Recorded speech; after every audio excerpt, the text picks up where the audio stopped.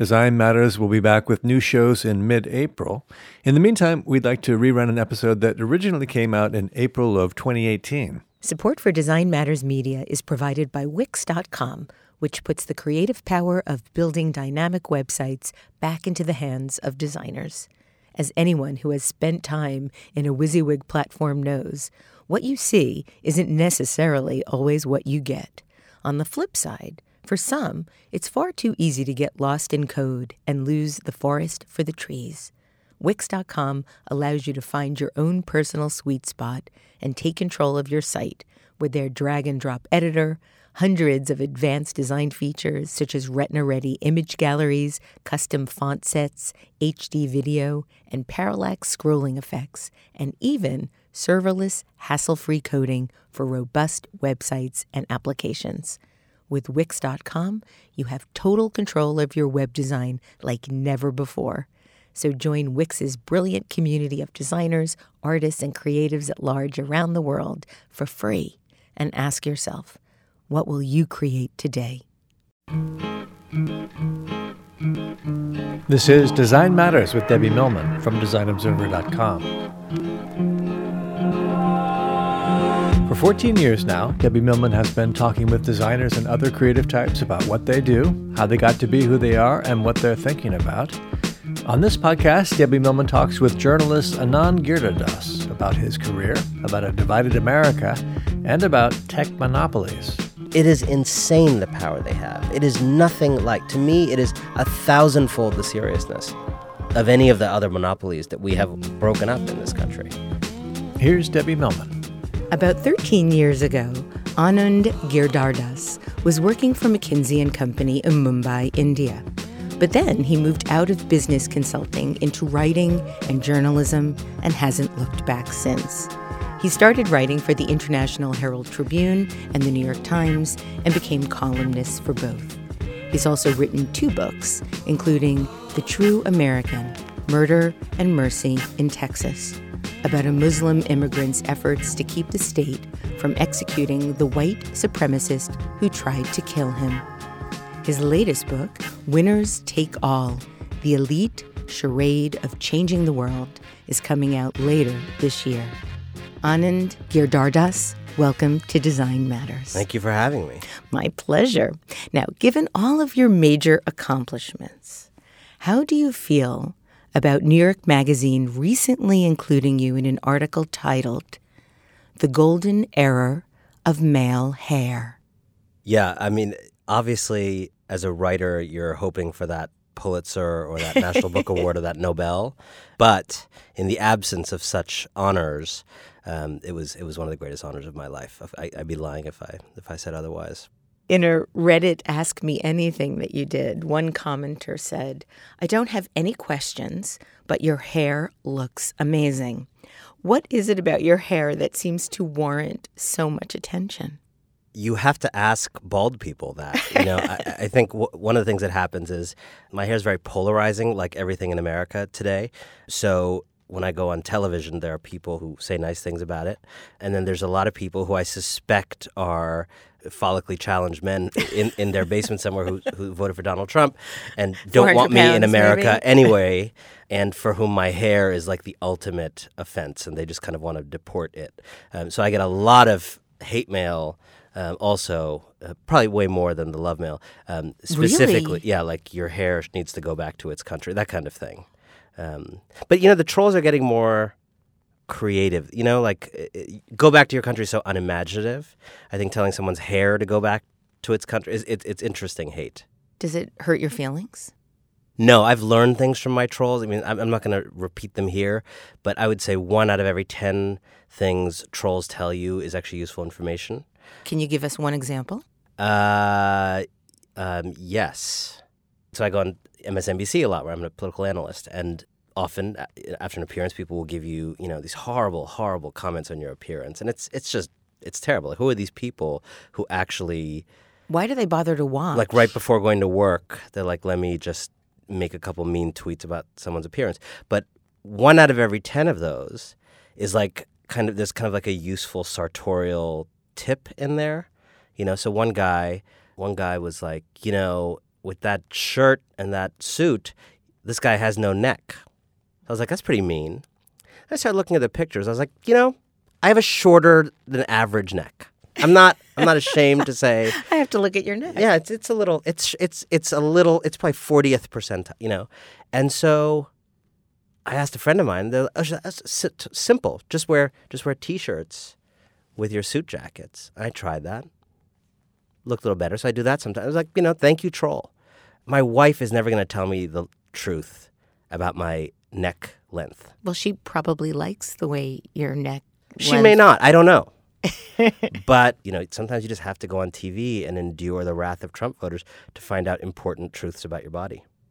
Your father traveled to the United States from India with $7 in his pocket, and you've written about how the first thing you ever learned about India was that your parents had chosen to leave it.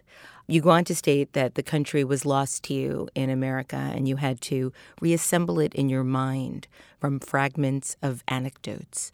What did you think of India before you visited it? I visited it from a pretty young age before I could really think. So those two processes were kind of in parallel. But the reality that I think a lot of immigrant families, second-generation people like me, don't talk about so openly is you have this relationship to the old country, the homeland, back home, whatever people call it.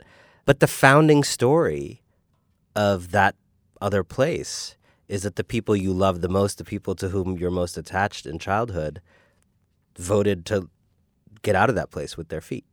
And so I think the honest account of the kind of my founding story with India is it's a story of exit. An exit for some reason, because these are people you respect who obviously made a wise decision.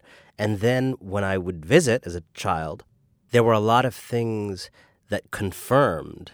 I mean, I had a good time, but there were a lot of things that confirmed and built on this storyline of this is a place worth leaving. I had never seen a beggar in Shaker Heights, Ohio. As a 4-year-old, 5-year-old, 6-year-old in a car in Delhi or Mumbai, it's pretty jarring to see I just came back from India, by the way. And on the other side of the glass banging, heartbreaking and terrifying. And it never gets easier, but it's really jarring at that age. And then the fact that this was a place where my parents left because they felt, particularly my father, that his potential couldn't be developed there. And so I had a very estranged relationship to it.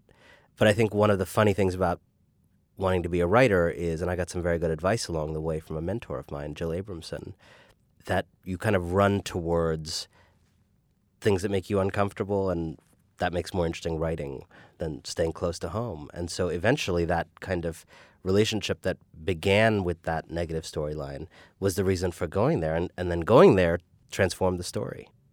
Your father would eventually graduate from Harvard, and you've written that it was not long before my mother was backing a red Oldsmobile larger than many Indian dwellings down an icy driveway in suburban Shaker Heights, Ohio, not long before my father, with his Indian accent, was counseling the executives of America's leading companies. They discovered new music that was not their own music, new food not their own food. They took up new styles of dressing. They soaked in the world. How did they describe their adaptation to this wildly different culture to you, or did they at all? It was all stories. We're a family that, blissfully in the age before texting and Instagramming, we just talked a lot. We talked with love. We talked in conflict. There's a lot of invariably conflict when, frankly, parents are from one place and the kids are from another place, and you literally have two countries in a house. You wrote about how you would sometimes have more authentic Indian food for dinner, and sometimes you'd have spaghetti. Yeah. The India that I, in a way, carried in my mind when I actually ended up moving there at 21, the India in my mind was not a monolith. It was just this kind of collage of all these little stories and the little meanings that either I attributed to them or that my parents had kind of squeezed from them. Stories of all kinds. Stories about the superiority in some ways of Indian culture, the sense of family, the sense that, over there people respect their elders, over there people are close. My mom used to always say this thing, still says it, In America, no one will ever pop over unannounced for tea at 5 p.m. And she says it with this like real sense of mourning. The reality is my mom is quite busy at 5 p.m. on most days, not necessarily available to be popped in on for tea, which is also what America does to you.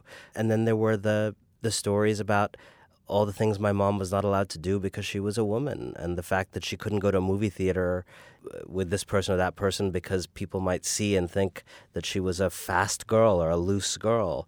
And so stories of things, of repressions and of stagnation that justified our life where it was now. And that's very important. And it was in going back to India later on my own that I got a chance to kind of test these stories against the reality of my own perception of this place that I had made from the collage. Despite the idyllic setting that you've written about, and you described the town you grew up in as a sprawling neighborhood of brick and Tudor houses set on vast yards with the duck-strewn ponds, meandering lanes, and ample sidewalks that had lured millions of Americans into suburbia. But you said this on The Daily Show in 2011. As a child, the only thing you don't want to be is different from people, and you felt different. How did that shape you?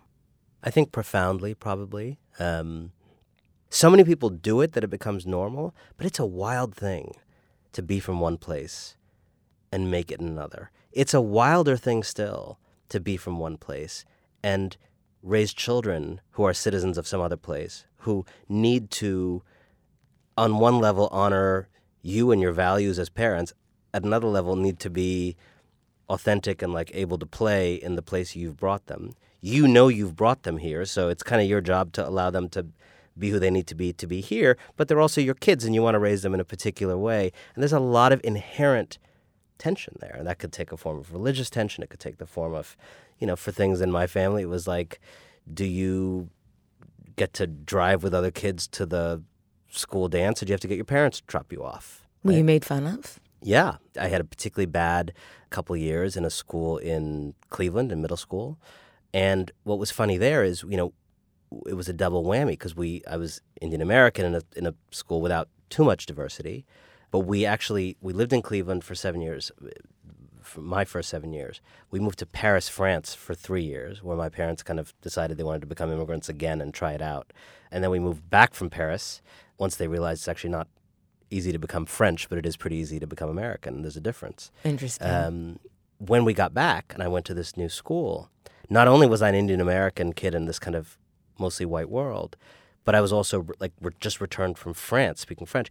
And my mother once heard herself, I think in that school when she came in for a meeting, referred to as the French lady, right? And it was just a reminder of how mind-blowing it was for a lot of people in that very placid, relatively kind of monocultural world of Shaker Heights, Ohio, to process people who are not only brown but had just come back from France.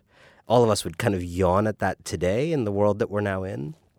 So that, I was very badly bullied in that particular school for a year and a half. It's really interesting. I look back and I haven't thought about it in a while, but the way we thought about that problem at the time, I remember, was interpersonal. Maybe there was something I was doing, maybe there was something this person was doing or that person was doing or that. And I think we didn't have the language for understanding it as a systematic thing. One, a lot of people have kind of studied and talked about this kind of issue of bullying, but two, the cultural element of it not being easy to be different. Was it really more difficult to acclimate in France than it was in the United States? There was an opportunity that came up for my dad in France within his company to transfer, and so he took it. And we had this amazing adventure. We had so much fun as a family. I mean, my dad and I every Saturday morning would go on a little walk to the boulangerie and get a bread and pastries for the family, and I would walk all around the city. It was an amazing life we had there. But I think my parents, as adults, realized very quickly that maybe in their mind, having had a pretty easy run at immigration and assimilation into Cleveland, Ohio, and they realized very quickly that France was not America. And they realized that they were welcome guests, but they would never become French. Why? So this gets to the question of, in a moment when it's easy to be down in America, And I think there's many things to be down about. And I think America has a lot of things that it needs to look at itself and look itself in the mirror and see and fix. But there's something extraordinarily special in the DNA of this country that does, at its best in theory, say that anybody can become American. And there are actually not that many countries that genuinely believe that. Does America leave people out of that? Yes. Does it fail to live up to that? Yes. Is there an entire black exception to that story that's a 400-year story? Yes.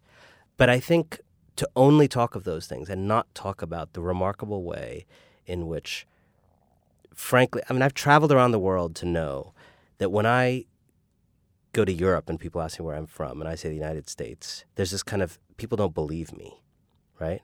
And here, the people who don't believe me are like racist, fringy people, right? But it does not blow anybody's mind that I'm American in America. In India, it blows people's mind. Yes. So it's easy to be down on this country, but at its best, this country actually believes in a post-identity concept of an American. It, in theory, believes that anybody can be this thing. Again, a lot of work to do to actually live up to that. But I've been to a lot of places in the world that don't even have that as an ideal. And it's an extraordinary ideal. As you were growing up, you would ritualistically watch the Sunday morning political talk shows with your family, and you described it as such. We parsed and argued and jeered at the screen as national figures delivered careful, poll-tested talking points. What drew you to these shows at an age when most kids at that age were playing video games or playing ball in the street? Yeah, maybe I should have been doing those things. Could have helped with the bullying. What's funny is I'm now working for MSNBC. We used to always watch, NBC Meet the Press. I'm now like on air with people who I don't really want to tell that I used to like watch you when I was like 14 and 15 and like used to be a celebrity. So cool. Yeah. We were living in Washington at the time. We'd moved from, so it was the Cleveland, Paris, back to Cleveland for a little bit, and then Washington, where I spent most of middle school and high school. And so, the sport of Washington is politics. It's in the air. You go to certain restaurants, you'll see, political figures. There are, a lot of politicians' children in my school. You went to Sidwell, right? I went to Sidwell. Chelsea Clinton was there. The Obama girls were there. So it was an unavoidable part of the atmosphere in my childhood there. And so those shows were like, I don't know, I just love them. It's funny, like some of those shows that I'm now on, I understand how much of a game it is now for a lot of people who go on, these politicians who go on and kind of say nothing at great length.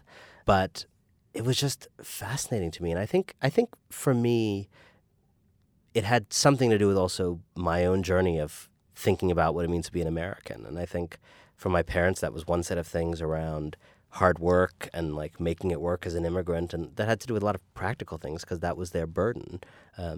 That was not my burden because they took care of it. And so I think my burden had a lot more to do with trying to understand this system and understand this society. And it's probably what led me to be a journalist in the sense that like I never wanted to kind of work on the sidelines of the society. I didn't want to just do some job and then happen to be, I wanted whatever I did to have something to do with the enterprise of the society, with government politics, with public life, common life. Even back then?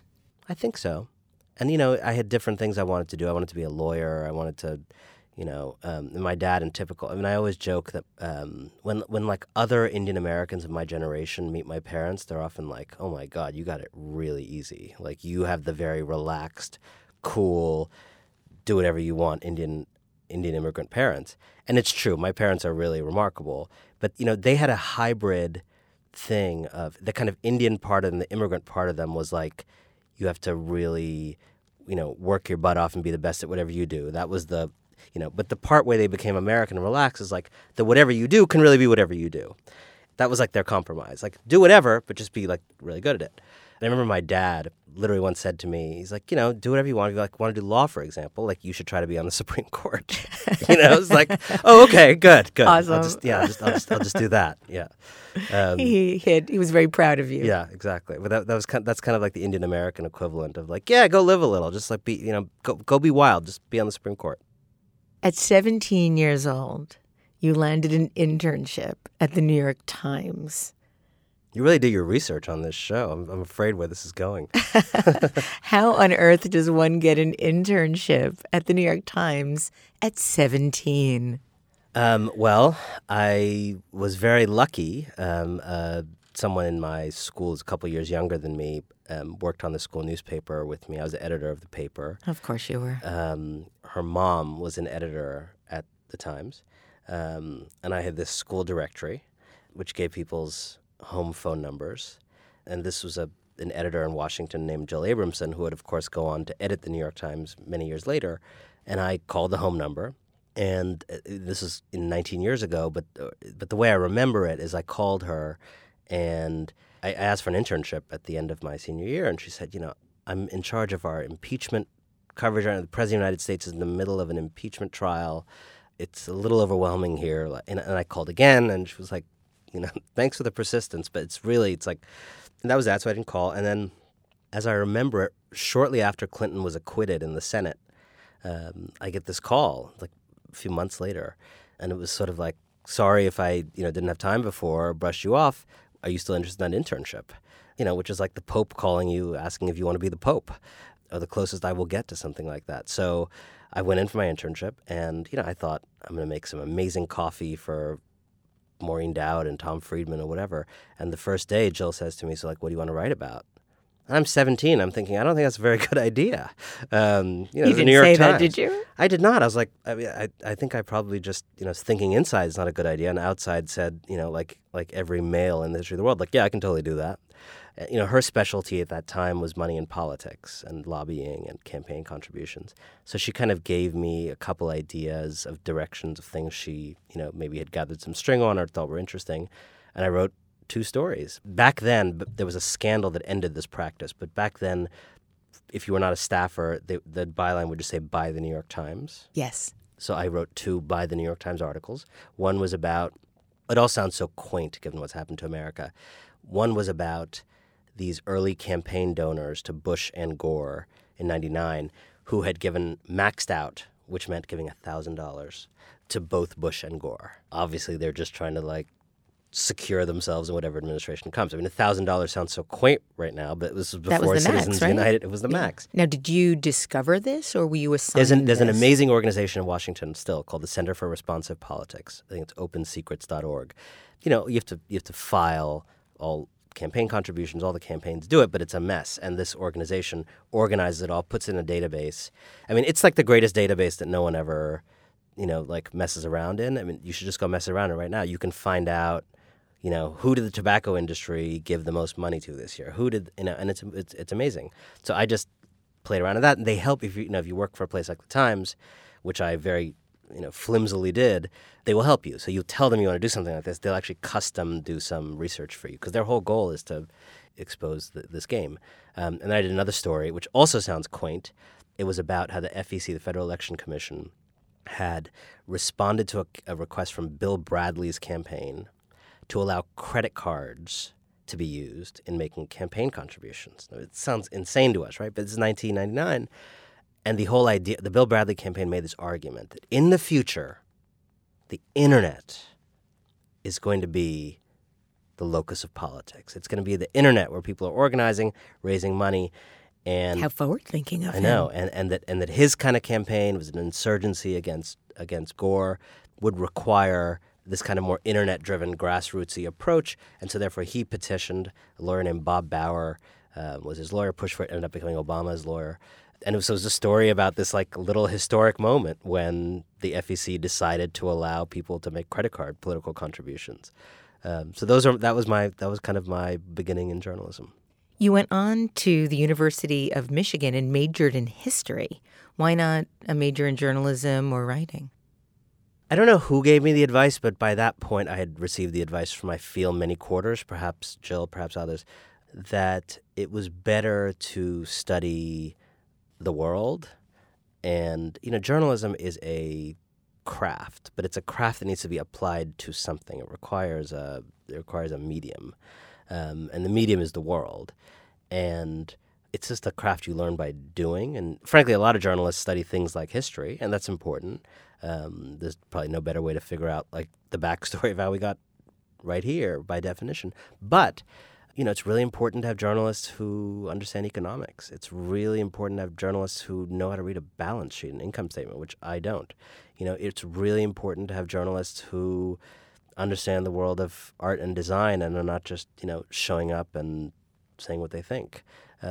So it felt to me, and I'd absorbed this idea that it was important to really ground yourself in some kind of deeper discipline and then learn the craft on the side through work. You went on to also study at Oxford University and Harvard University. What did you study there? I did a junior year abroad in Oxford, which is truly one of the greatest educational experiences of my life, in part because it's a totally different system. You have 1 or 2 tutorials per week. So my week would consist of the following. A 1-hour meeting with a professor in which I would defend a 10, 15, 20-page paper that I'd written for that week. They would ask a question. I remember this great teacher, David Priestland, who's still there. One of his questions was like, okay, what was Marx's theory? Next week, what was Marx's theory of what would happen after the revolution and how plausible is it? That's it. That's the question. Now you go away. You got a week. There's so many libraries at Oxford. I'd go around on my bicycle to this library, that library, take home 10 or 12 or 15 books, write a 15 to 20-page paper, slip it under the door of the professor the night before, and then go in and talk about it for an hour, repeat and rinse. So you had to defend your ideas. To defend your ideas. I don't think for me it would have been a great way to start my college education, but having done a couple of years of the lectures and grounding and basics, it's just such an extraordinary way to get to that next level. And I think it's one of the things that year I was very clear that I wanted to be a writer, because it's just what a thing to read books and then write something and then get to talk about them. What did you do at Harvard? So after I went to India before that. So I moved to India right after college, had a kind of brief misbegotten year trying to work in business. Oh, I want to talk about that misbegotten year. Yeah, let's do it.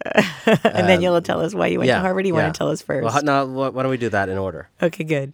So you got a job at McKinsey, but before you got the job at McKinsey, you had a hard time finding a job as a writer. Now, given your experience as an intern at the New York Times at 17, why was it so hard for you to find a job as a writer? I always joke with my sister. I mean, I applied for some other internship at the New York Times, I think, while I was on that internship, and I got rejected. And I said, I must be the only person who gets rejected from an internship while they're in an internship at that same place. I mean, this is a very interesting thing, particularly as we talk about diversity in journalism and new voices. Journalism historically has not been a profession that recruits. There's very little thinking about drawing people in, developing them. Who are people? What's the 20-year view on this person's career?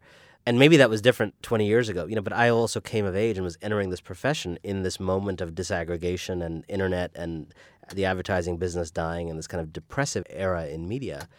And what was just fascinating to me is I kind of managed to have this career that was reasonably good without having ever really anybody have a bigger conversation about what do you want to do next? What are your goals? Just things that are normal in any other business. It's all just feels often very happenstancy. There's just not an easy, all of which is to say, when you're 21 years old, I had, compared to most people, a leg up in that I'd interned with the Times at 17. The following year, I'd done an internship that had a connection to the Times. It wasn't for the Times, but I ended up writing for a lot of New York Times-owned newspapers in the American South. It's hard to think of someone at 21 who had, a better leg up. Jill Abramson was a champion of mine. It was just really hard to get in there. And you have to kind of find this and it just wasn't, there was no place that you could go to, apply for jobs. Monster.com, right. So I tried this and that. I also, wanted to go to another country and eventually decided that country was India. And so I just said, I'm going to find some way to go to India. I'm going to actually make a priority of going to another country because I thought that would help me as a writer. And frankly, although it didn't end up being a phenomenal fit, the only kind of enterprise in the world that doesn't care what you studied or who you are that's willing to like take you and put you anywhere is consulting. So I became, I followed my father's footsteps. Although his were illustrious and he had a great career, I followed them and kind of besmirched my own name, but made an attempt at it for a year. So you went to McKinsey, which, for those that might not know, it's sort of the Harvard of business consulting firms. It's the best, or one of the best. I can't imagine that it would be easy to get a job there either. I mean, I have a whole crew of graduate students listening to this interview that are probably starting to think, wow, maybe I should just apply to McKinsey. It doesn't really work that way. I don't know. I mean, I think I also presented a weird case, which I was sitting there in Michigan and I applied for a job in the India office. And I don't think anybody had ever done that before. Okay. I went on an Indian salary where I could barely afford like a spare room in someone's house. And I just wanted to get out there. I think when I did get out there, I was the first like entry-level person not from India, not raised and educated in India. But I kind of wanted to get out there and I wanted to see the world. And what was really fascinating about McKinsey is like I got there. I had no idea what was going on. I get this apartment. A guy, contact of a family friend arrives in my apartment with like a briefcase of tax-free cell phones. I get my cell phone and I'm a few weeks later advising some pharmaceutical company on like their leadership development pipeline. I can assure you, I know nothing then or now about leadership, development, pipelines, pharmaceuticals. What else do I not know about? Anything involved in that situation, I knew nothing about. And I mean, there are definitely people in that business who know a lot about the worlds they're in, but I was not one of them. And what's amazing is like people still listen to you. And it was actually kind of this terrifying thing to me. Maybe this is just my own self-justification, but I really think the writing world is different. Like I really think there's no tolerance for people who don't know what they're talking about. And it's just harder to hide in writing. But, what is easy to conceal with a PowerPoint is kind of hard to conceal with, a written paragraph. You described moving to India as the ultimate rebellion against your parents, moving to the country they had worked so damn hard to get out of. So not only did you move to the country they'd worked so damn hard to get out of, you went to work for the firm that your father was working at. What did your father think about all of this? A lot of my Indian American friends who I ended up making in India, because there were a bunch of us who kind of did what I did, almost all of their parents hated the fact that they'd moved to India. Almost all of their parents really did feel like they had annulled 30 years of hard work. My parents did not feel like that. And I think that's part of that progressive spirit that they really have that's different, frankly, from a lot of people. As I say in my book, like they, I think, understood my story as a continuation of their story, which was they were chasing the frontier of their future, and I was chasing the frontier of my future, and that happened to be their past. But they were very supportive. I thought I was leaving for 6 months or a year. I ended up staying 6 years. I wrote them a letter about a month or two after arriving, an impassioned, 3,000-word letter or something like that, explaining why I had made a horrible mistake. This was not a country I could live in. It was insupportable. I just had to get home. But I wanted them to think I wasn't flighty, so I laid out my case. And it was kind of this funny thing, like, I think I remember their reaction on the phone was a little bit like, you don't have to explain this to us. Like, we left India too, But why did you want to leave? It was just hard. India's a hard place. And to be honest, though, I think the work angle matters a lot.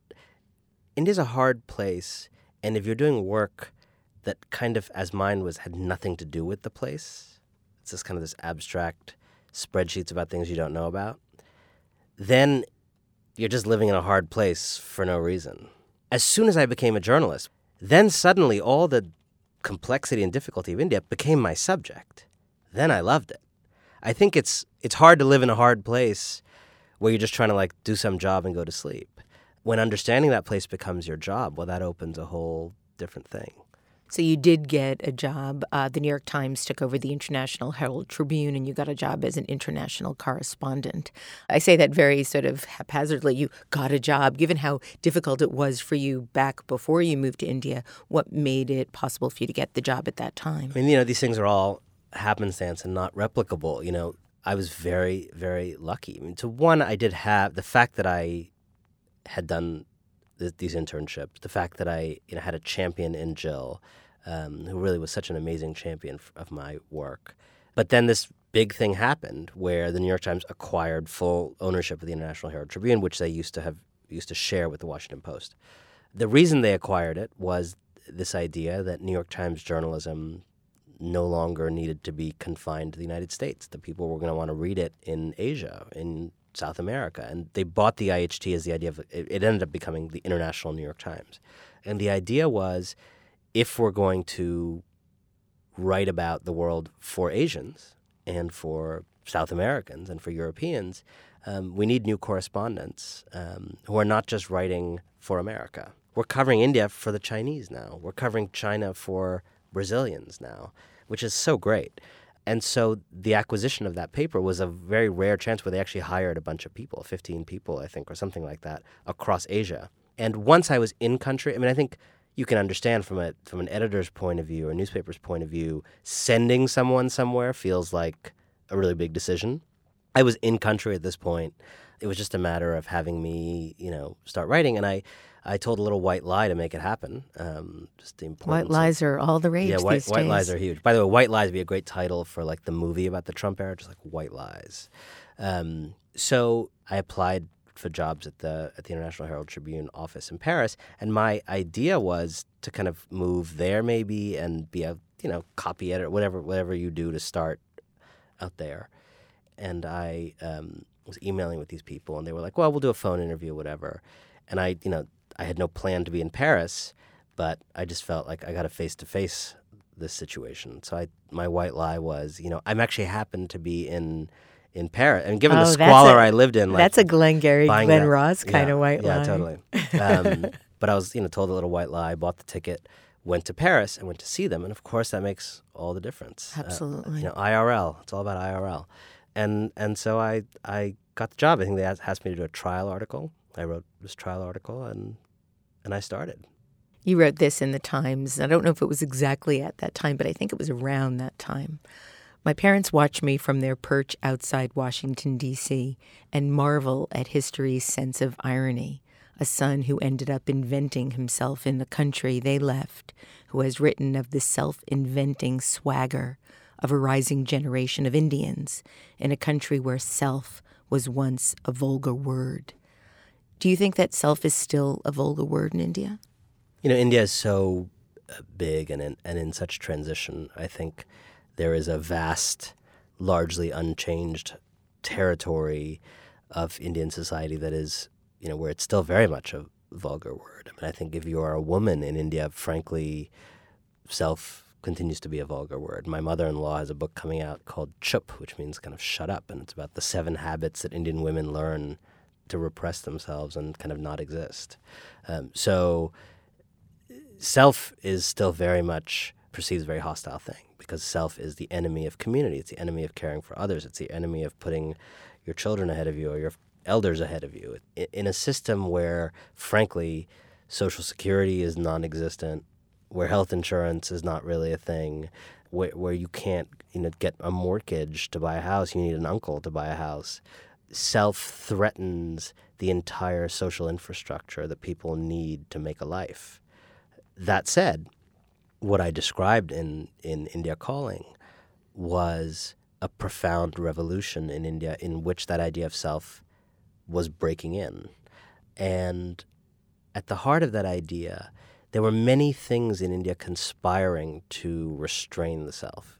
An ancient culture, yes, but also more modern things. In some ways, the socialism with which the independent India began is kind of anti-self in a different way.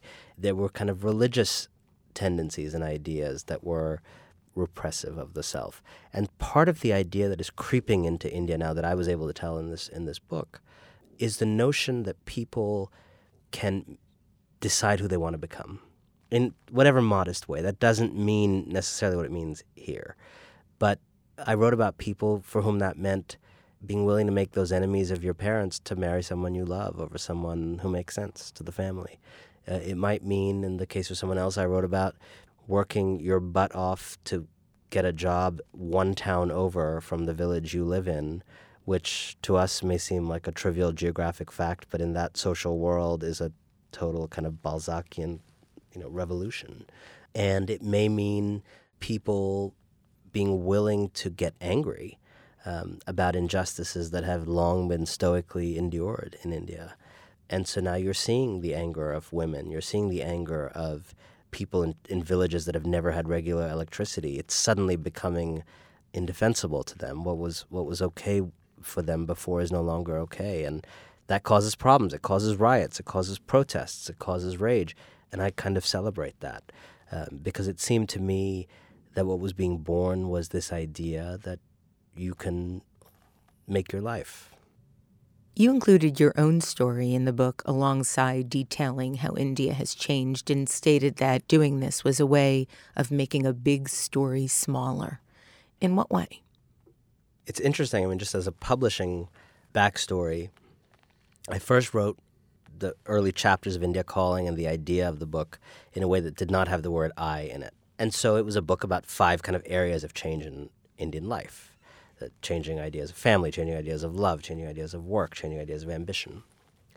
And one of the editors who we kind of submitted the proposal to, a guy named Jonathan Siegel at Alfred Knopf, read the proposal and said, this is in a good direction. I want to work with you on it to make it better in the hope that we'll be able to work on it together. But you got to do 2 things. He saw a piece I'd written in the Times that was a personal piece. And he said, that what you did in that piece, that has to be the voice of the book. Don't tell us how India is changing in general. Tell us how it's your India that is changing for you and how the country is changing.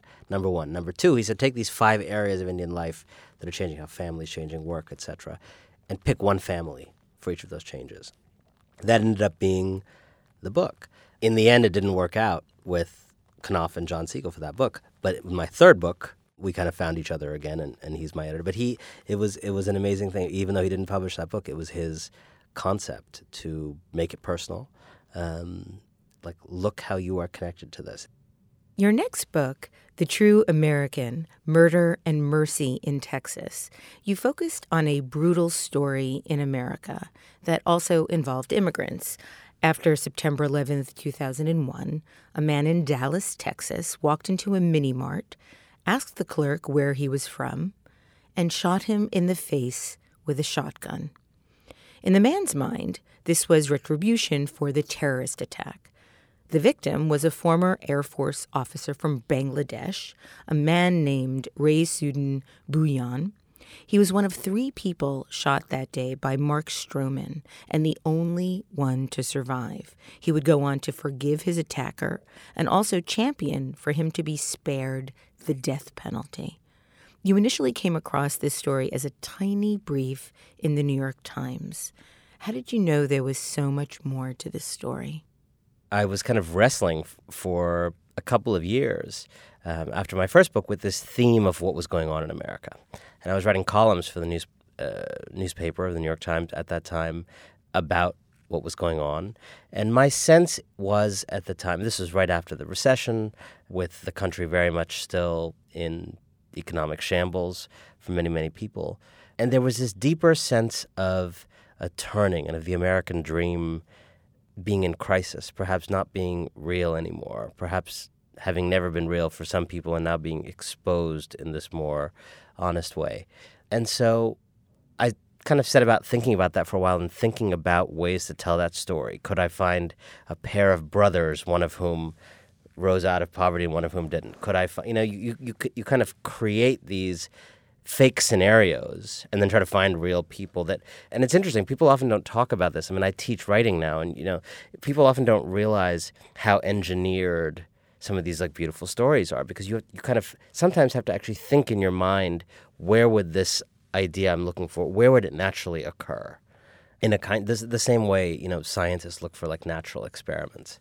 And so the more I thought about it, I felt like the fundamental story I wanted to tell that interested me about America in that moment was how resilient the American dream was proving for some of us, while it had utterly deserted others of us. It occurred to me that that was what was actually weird about America in this moment. And then one day I came across this little news brief in the newspaper, as you said, that says, Texas executed this guy last night. So far, so Texas, nothing unusual. But the second or third or fourth sentence said, in his final days, his victim, Race Bouillon, had been fighting to save his life from the death penalty. The combination of the name and the idea of someone fighting to save your life when they're a victim but they're still alive, it just was unusual. That was 9 a.m. By 11 a.m., I had kind of called out to my wife and said, I think this is like the next big thing I'm going to work on. Because I just had this feeling after a couple hours of research that this was this small, it was the Holy Grail. It was the small, bounded story of a couple of people and the people around them in a bounded period of time, in a bounded setting, that if you looked at it closely could tell you so many other things about so many other things. And could get to this question of how the dream in this country has become so bifurcated, how it really remains true for so many people and not for others. And what I loved about it was that it was the immigrant from Bangladesh who was a Muslim shot in the face who actually kind of ended up embodying the America that still works and still allows people to rise and still gives people chances and still has functioning institutions. And it was the guy who was born with white privilege, who was a man, who was self-confident and thought America was the greatest, even though the only part of America he'd visited was Dallas. It was he who actually embodied the America that stopped working. You wrote deeply and movingly about the notion of these two distinctly different Americas, Ray Sudan's and Stroman's colliding, and said that the moral challenge of your generation is to reacquaint these two Americas. It seems especially pertinent in regards to the world we're still living in today, if not more so. Do you foresee a time when those two Americas can be reacquainted? Let me say two things about that. One, I think I got to see Trumpism without realizing it was Trumpism before there was Trumpism, before he came down. So it sets the stage for it in a lot of ways. Because when I dug into that world, this was a kind of crime story about which there was no dispute of the crime itself. Everybody knew what happened. There was not just this one shooting, but actually three, and the other two, the guys both died. There's no doubt about who did it. The trial took a day or two. The questions that were left for me to kind of investigate as I wrote the book were questions about why. And by the way, those kind of come up in the death penalty in the penalty phase, because in the penalty phase they actually have to ask not just what happened, but are there mitigating circumstances? Why did you really do this? I had to kind of go in and understand, apart from the prosecutor's story of this, what was really motivating this guy. And what I found was that he, yes, was trying to take retribution for 9/11, but 9/11 happened 10 days before he went to war. So we have to kind of go deeper than just 9/11. 9/11's the thing that tipped him off. But what I found was a kind of braided white working class male anger that had many, many, many fathers. It was partly this feeling of living in this country that you don't recognize anymore because the Mexicans and the Muslims and the women are all taking over. It's partly this feeling of the economy becoming less prone to mobility. It's partly the effect of Fox News and things like it that have droned into the minds of many people who do not have the faculties, frankly, to know better, this litany of talking points that actually misexplain reality to them. It's this sense of, in a very deep way, of, I think, men who don't know who to be in an equal world, and white people who don't know who to be in a world of inclusion and equality. And so all of these forces, which now, as I list them, sound so old hat because they have unfortunately been elevated to the highest levels of our national life in the person of Donald Trump. I had to kind of detect them and parse them in the life of Mark Stroman, in the letters he wrote, in the blog posts he ended up sending from death row, in the memories that his children and friends and ex-wife had of him. So in a way, without being wise enough to realize that it was going to be Trumpism, I got this kind of sneak preview of Trumpism starting in 2011. And the preponderance of gun violence. Absolutely.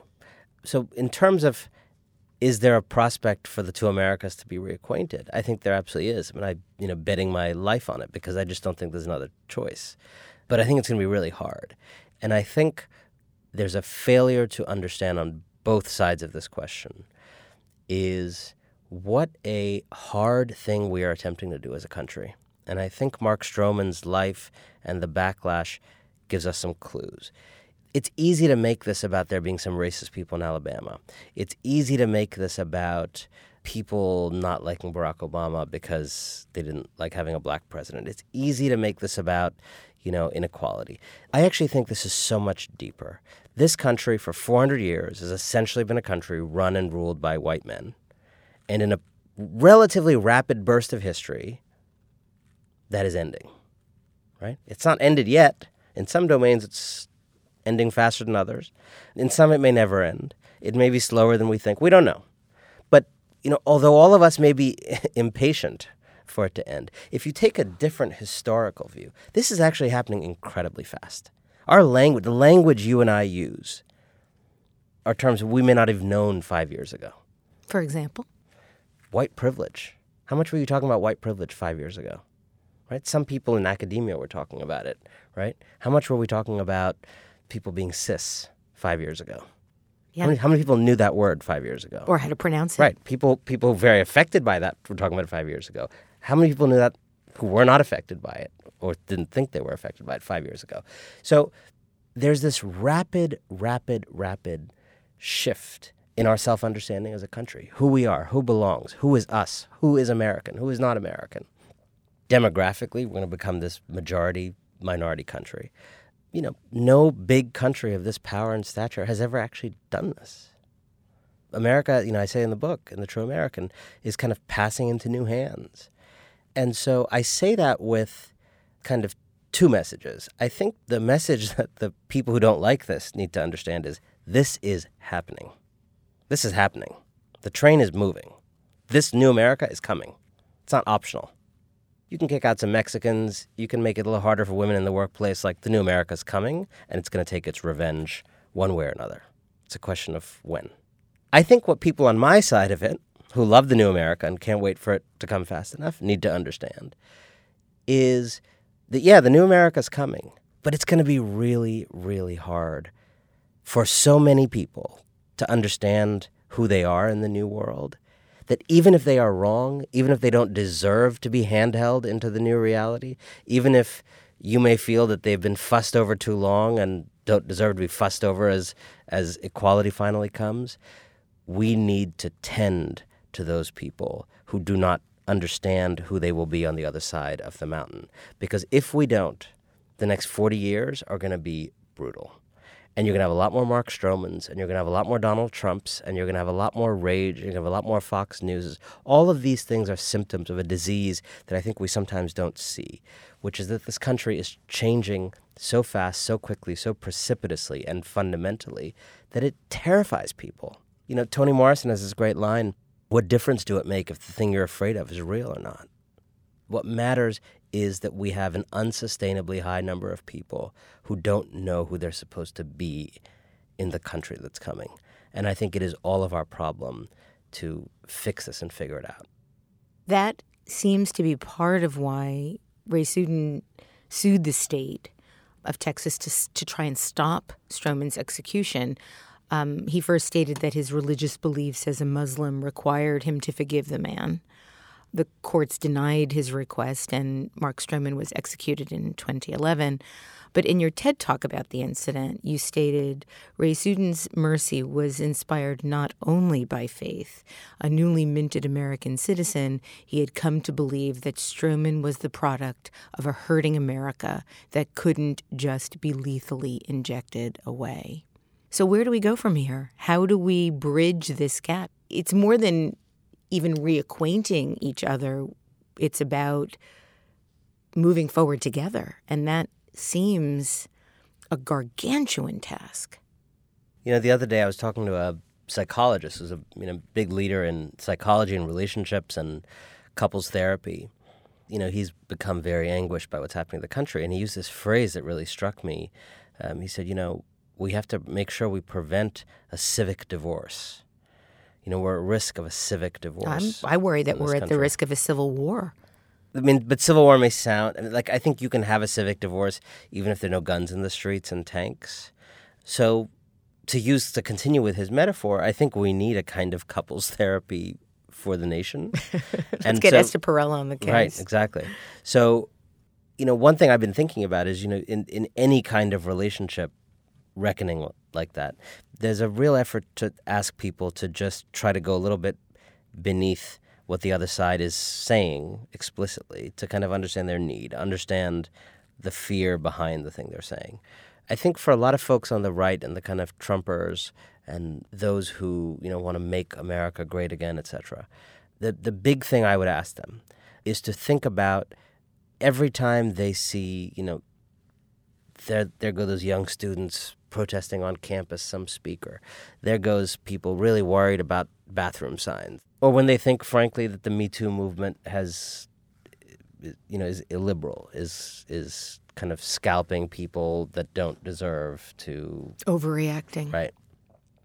What I would urge them is to understand what's going on beneath what they're observing.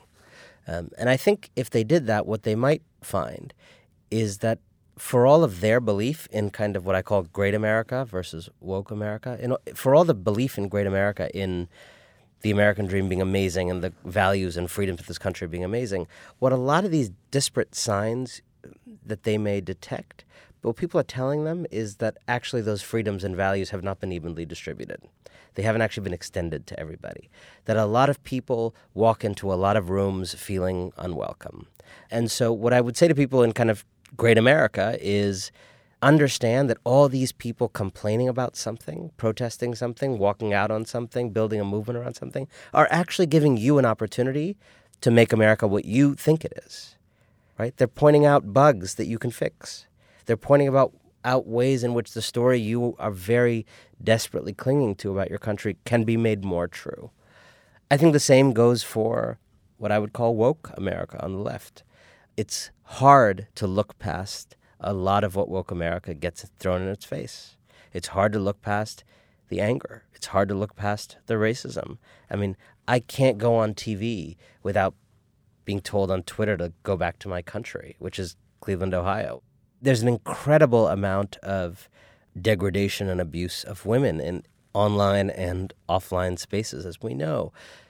And so it's hard to ask woke America to push past that or do anything but resist that. And yet I kind of fear that if resisting these things and avoiding them and being safe, keeping yourself safe from them, is the only posture of woke America, is the only focus, then you are fighting the battle without making an effort to win the war. Because I think the only durable safety for people in woke America is to persuade, not simply to resist these threats. In your 2016 TED Talk, A Letter to All Who Have Lost in This Era, you wrote a letter about the haves and the have-nots. You wrote a letter that is very much addressing the people that have so much more than most. And you talk about how language is one of the only things that we truly share. And you go on to say that you sometimes use this joint inheritance to obfuscate and deflect and to justify yourself. But you're really talking about the world at large that have so much more. and to rebrand what was good for me as something appearing good for us when I threw around terms like the sharing economy and disruption and global resourcing. Talk about why you wrote that letter. Talk about why you took the approach that you did in including yourself when, in fact, you probably didn't need to, and what you feel the reaction has been. You know, I had given a talk at TED the previous year about the true American, and they were having this event also in Canada the next year, and I was not planning to give a talk. And then Brexit happened. And because Brexit happened that summer in a way that it felt linked to what was going to happen with Trump, it felt like it was part of this populist question around the world. And so what I decided to do was to write a kind of letter of apology from the global elite to all the people who had not only been left behind, but who'd kind of been bluffed into thinking that everything was good, everything was fine, and that all the complaints they had were, made up. I'm in many ways a critic of the people I was kind of pretending to be in the eye, but I decided as a kind of literary form to write this letter from the winners of the age to those revolting in Brexit, who would soon revolt in the election of Donald Trump. But the idea was not to, apologize to these folks and say, therefore, you're right about Brexit. The idea was to say that many people in the world seemed on the brink of doing real damage to their societies, to the world order at large. What Brexit still kind of bodes for the, 70-year project of European reconciliation is just barbaric. What the election of Donald Trump and his foreign policy now bode for the post-war order that the United States was the architect of is barbaric. The fear in immigrants and people of color and women that have since been undammed in some ways by both of those events is barbaric. But I felt it was important to say to those people who were revolting that someone understood that the revolt didn't begin with their revolt, that they were revolting against something, and that even if the revolt, the substance of the revolt, was wrong in my view, I understood that the America that I'm from played a part in creating the conditions for their revolt and inspiring it. And so I tried to kind of understand what our complicity was, people like me who've kind of lived in the Lucky Land, what our complicity was in inspiring their revolt, in the hope that there might be some taking of responsibility on both sides. The response was really interesting and overwhelming. There were a lot of people immediately stood up and clapped, and there were a significant minority of, the kinds of folks who go to TED who sat on their hands and didn't even clap and were very angry that I had, I said things like, I'm sorry that I've been focusing on immortality while down here your life was in some cases getting shorter. I'm sorry I've been focusing on colonizing space while it was being harder and harder to live here for many of you down here on Earth. And, people didn't like that message because they like their little venture capital life extension programs and their little, moon conquest plans. They don't really care about the state of people around them. But it's been an amazing thing. I'll share a story with you. A few months ago, I was in Mexico with some friends, and over the course of a weekend, we were taking time to different meals to talk about each person's life and things on their mind and struggles. And I was in between these books and thinking about what do I do next, and often having these kind of moments of is anything I'm doing really connecting with anybody? Does any of it really matter? And we're sitting there, and on this street in Mexico City. And this man walks by with his little son, and he's points at me, and he says, "A letter to all who have lost in this era?" And I was like, "Yeah." and he's looked at his little 10-year-old son or whatever, and he was like, "This is remember that TED Talk I showed you about all who have lost in this era?" And it was just this most surreal, weird moment. And it just this kind of, you realize that you have no idea where you're reaching people or how you're reaching them or who's being reached, and I'm often not reaching the people I wish I was reaching, but maybe I'm reaching some other people that I never imagined I was reaching. You've been very outspoken with your opinions about Facebook and have this tweet pinned to your Twitter profile.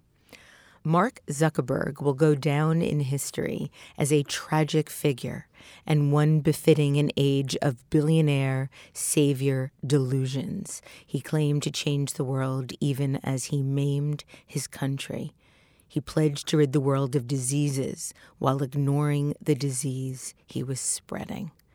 Tell me a little bit more about why you feel this way. I have spent the last couple of years after The True American working on a new book, and it's not out yet, but it's called Winners Take All, and it's trying to understand the following paradox. We live in this extraordinary age of rich and powerful people trying to, quote-unquote, make a difference, change the world, give back. By raw numbers, we live in the most philanthropic time in the history of the world. If you are a rich person and you're not regularly talking about giving back, you are an outlier today. That said, America is more unequal than it's been in 100 years. Half of Americans have essentially, on average, not gotten a raise since 1979. 1% of the planet now owns 50% of the wealth, and 10% owns 90% of the wealth. So we have this paradox of an enormous amount of elite concern and the reality of a system that is as cruel as we've seen in a long time, that siphons almost all the gains of progress up to the very few. And you and I know this because we live in New York, and we know these people. And what I tried to understand is, what is the connection? If all these people are helping, why is the system so bad? And what I started to understand was that this claim of changing the world, and sometimes even the well-meaning intention and activity of attempting to change the world done by winners, is actually a critical part of keeping the world the same. These billionaire saviors, those who insist that they must not only try to help, but kind of lead the effort to promote greater equality from their perches atop the distribution of power, often insist on changing the world in ways that protect their own privileges, do not disturb the social order, do not risk anything that they hold dear. So they will do charter schools, but they won't equalize how public schools are funded in this country. They will do lean-in feminism, but they won't do the universal daycare that has been shown across Europe to be actually the thing that allows women to go back to work. They will support Goldman Sachs empowering 10,000 women through some CSR project, but they won't talk about Goldman Sachs costing many more women their homes through what it did in the financial crisis. And Mark Zuckerberg is this embodiment of the man who wears a hoodie, who never calls his company a company, always calls it a community, and always claims to be emancipating someone somewhere, beaming the internet across Africa, emancipating the people of India with free internet that was actually just an assault on net neutrality, using his power to claim that he's this liberator of mankind, while in fact he does business like Genghis Khan, while in fact he is wiping out much of the American media industry. Ask anybody who works in media in this country that's ever had a meeting with Facebook. Would you try to negotiate advertising or negotiate, okay, how much would you pay us to put our content on your platform? It's a conversation with mafiosos. Why is this happening? Why is this? Because they're a monopoly. They're a monopoly. They're a monopoly on social. Google's a monopoly on search, right? And I'm sorry, but, Standard Oil and steel companies and all that 100 years ago, they were monopolies and they were all broken up, and AT&T. But, it was steel. Yeah, steel is important, but this is our minds. These are monopolies that have total control over like 1 billion or 2 minds at a time. These are companies that have declared that if they wanted to, they could probably tip election results. It is insane the power they have. It is nothing like, to me, it is 1,000-fold the seriousness of any of the other monopolies that we have broken up in this country. So you ask yourself, why aren't we treating it like monopolies? Why aren't young people who normally get agitated by gross abuses of power, why are they in fact just in love with these apps? Well, the reality is, first of all, many young people are turning away from Facebook, which is another thing. But I think the moral glow that some of these folks have acquired through this notion of changing the world has been one of the most brilliant strategies in history for companies to not be seen as companies, to rebrand themselves as liberators of man. It seems almost preposterous at this point that we were ever talking about, and I mean we as in the rhetorical we, not you and I, Mark Zuckerberg for president or Sheryl Sandberg for president, when in fact what they have willingly contributed to in terms of the situation that we find ourselves now in culturally is terrifying. And this is not a partisan point. You're absolutely right. It's Zuckerberg, it's Sheryl Sandberg, but it was also Bloomberg, the hankering that people had for Bloomberg to be president, the feeling that everybody had when that 5 minutes of Oprah wanting to be president. I mean, is Oprah a better person than Donald Trump? Yeah. Would she be an infinitely better president than Donald Trump? Yes. Would she possibly be a great president? Maybe. But I'm trying to point at something deeper, which is that why is it that there's something in our culture that now tells us that the feudal lords of our time are our caretakers, which is fundamentally a kind of medieval idea that human beings finally got rid of a couple hundred years ago. We finally understood that, like, Downton Abbey was not a model for a successful society, and we're kind of all going back to, like, wanting Lord Grantham to, be our president. And it's just a very weird, preposterous culture that I have tried to take a very gentle axe to in this new book. You started to talk about some of these ideas publicly at the Obama Foundation Summit last year. How did that speech come about? One of the people I was actually writing about in my book, the young woman, and I was writing about her senior year at Georgetown and how she decided what to do with her life, because I think that is the moment that a lot of these corruptions happen. And it was a kind of narrative of how she wanted to change the world and where she ended up. And she had ended up some years later at the Obama Foundation. And I wrote about kind of her journey, and we got to know each other. And to the credit of the Obama Foundation, they were bringing together, several hundred change makers, people who kind of are active in their communities, making real change, not the kind of phony change that I dismantle in the book, but people who are in their communities, known to their communities, working through civic life and democracy to make things better. And they wanted to put some challenging ideas on the table. And they, to their credit, said they wanted to start with someone critical of a lot of what was happening in the change-making world. That's not something you hear all the time. So they invited me to give the opening talk. In the speech at the Obama Foundation, it was both revealing, I think, some of the faux change-making for what it is, but there was also a lot of optimism in it. I want to quote you. You said, "These days I find myself filled with a strange kind of hope. When times grow dark, the eyes adjust. What I see stirring in the shadows is people realizing that they have neglected their communities in an age of magic and loss. All around, I see people awakening to citizenship. For decades, we imagined democracy to be a supermarket where you popped in whenever you needed something. Now we remember that democracy is a farm where you reap what you sow." And while I do think you are being, I think, appropriately critical of a lot of what's going on, I think the notion of democracy as a farm is quite a beautiful thing. And it's happening, whether it's the kids in Parkland, whether it's the Women's March. Actually, the weird health of our civic life in the Trump era, the record number of women running for office this year, which blows the previous number out of the water, the record number of people running for office at all levels. I think Donald Trump, I'm not sure that we will survive the Trump era intact. What does that mean? I think there's a small but in a way significant chance that he could so degrade our institutions and standing in the world and foreign policy that we're not going to go anywhere. But I think in a real way the run could be over in a meaningful way by the time he's gone. I think he could have shattered the norms, and it's not trivial, the possibility that this is a fall from which we won't ever quite recover. That said, I think there's a bigger chance that we will limp through the Trump era and come out stronger than we've ever been, because people learned something that he taught us, which is that you are only as good as the country you fight for.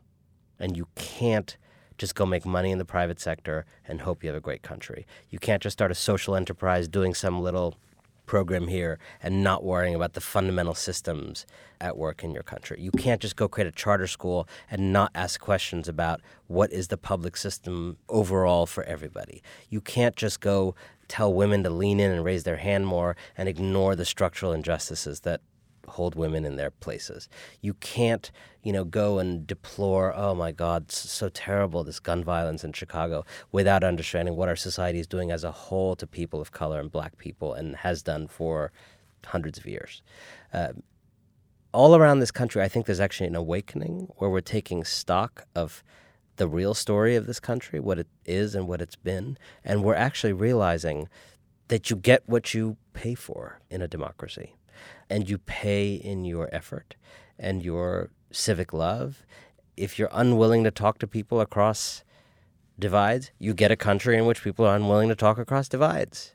We have collectively allowed our society to degrade, in part because we have individually become complicit in that degradation. And I think what is so exciting about what's happening now is that people are waking up to the utter obligation of citizenship.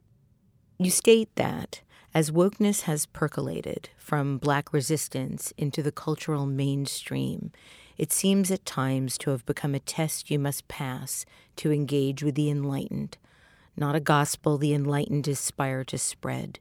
Either you buy our whole program, use all the right terms, and expertly check your privilege, or you're irredeemable. And then you go on to ask, is there a space among the woke for the still waking? And so I was wondering how you would answer that question. I think there has to be. I think the loving way to look at this country is to say it's always had high ideals, it's always failed to live up to them, and it's always tried to narrow the gap, sometimes trying harder than other times, sometimes doing a better job of narrowing the gap than others. But it is a remarkable country. It's a remarkable country that is going through an extraordinary shift in who and what it is, in its very essence. For the most powerful country in history, in the history of human civilization, to be majority-minority, to be majority of people from literally all parts of the world is an extraordinary thing. So there's a moment for like a pat on the back. We are trying something that is really hard. And by the way, no European country has had its Barack Obama. Let's be honest. Yeah, people have more generous social welfare and this and that. But we are, in many ways at the very forefront of an experiment about whether you can create a country in which people's heritage is secondary to their character. And as right and righteous as a goal I think that is, I have no illusions about how hard that is going to be, simply because it is hard for people to lose their certainties and lose their spot in line and lose their routines. I mean, people go nuts, when they have to take a different route to work. So imagine what this is going to invite in people. So when I said, is there space among the woke for the waking, I think those of us who want the new America to come need to understand that if we are a closed circle expecting people to show up woke, show up ready to sing and dance in this new country that's coming, it's going to be a small party. What I think is so essential that we do is figure out how those of us who want that day to come as fast as possible can tell the story in a way that brings people in, that brings in people who are a little scared of it, brings in people who don't know what cis means or white privilege is, or don't, feel comfortable talking about race, or don't think that they are in any way complicit in white supremacy because they don't really understand what it means when people say they are complicit in white supremacy. And when they feel that their neighborhood is not the place they understood it to be, yeah, we can say, you know what, that's not going to change, and you can't just get rid of the immigrants in your Walgreens because you feel uncomfortable. But I think we can also say, but I understand why you feel uncomfortable. And I refuse to change my immigration policy, but I understand why you feel uncomfortable. I think we can do a better job of making space for the people who are limping their way into this new America. In politics, small numbers matter a lot. If 5% of the people who voted for Donald Trump feel like, actually, you know what? No. That's a landslide the other way. Let's hope so. I have this last question for you. In 2014, you posted an image of your last book's dedication to your wife, Priya, and you wrote, "This won't be the last book I dedicate to Priya Parker, but it is the first. A book is a lot of wild rambling before it is actually a book. From the earliest days, Priya selflessly put aside whatever she was doing to listen to every word of this book out loud as I was writing it. Finish a page or two, read it to Priya. That was the ritual. It's impossible to imagine writing without her. Thank you forever, girl." Now, Priya has a new book that is coming out in May titled The Art of Gathering, How We Meet and Why It Matters. So my question is, did you do the same for her? I did. Good. I did. I have to after receiving such immense help, and we're kind of partners in crime in that way. We worked on both of these books, kind of sitting next to each other, and this year is the year of 2 books and a child. one new You had a baby, and an existing child. So You have a lot of wonderful things going on. We have Priya scheduled to be on the show as well, so we'll talk to her about her new book. I'm looking to hear what she has to say. Very soon. You should be hard on her. She, tough questions. Oh, absolutely. I'm going to get my big investigative hat on. And thank you so much. Thank you. You so much for being on the show. Thank you for helping us understand the state of the world a little bit better. Thank you. To find out more about Anand Giridharadas, go to anand.ly. This is the 14th year I've been doing Design Matters, and I'd like to thank you for listening. And remember, we can talk about making a difference, we can make a difference, or we can do both. I'm Debbie Millman, and I look forward to talking with you again soon. For more information about Design Matters or to subscribe to our newsletter, go to debbiemillman.com. If you love this podcast, please consider contributing to our new Drip Kickstarter community. Members get early access to the podcast, transcripts of every interview, invitations to live interviews, Q&A sessions with guests, and a brand new annual magazine. You can learn more about this at d.rip/Debbie-Millman. That's d.rip/Debbie-Millman. If you want others to know about this podcast, please write a review in the iTunes store and link to the podcast on social media. Design Matters is produced by Curtis Fox Productions. The show is published exclusively by DesignObserver.com and recorded live at the School of Visual Arts Masters in Branding program in New York City. The editor-in-chief of Design Matters Media is Zachary Pettit, and the art director is Emily Weiland. Generous support for Design Matters Media is provided by Wix.com.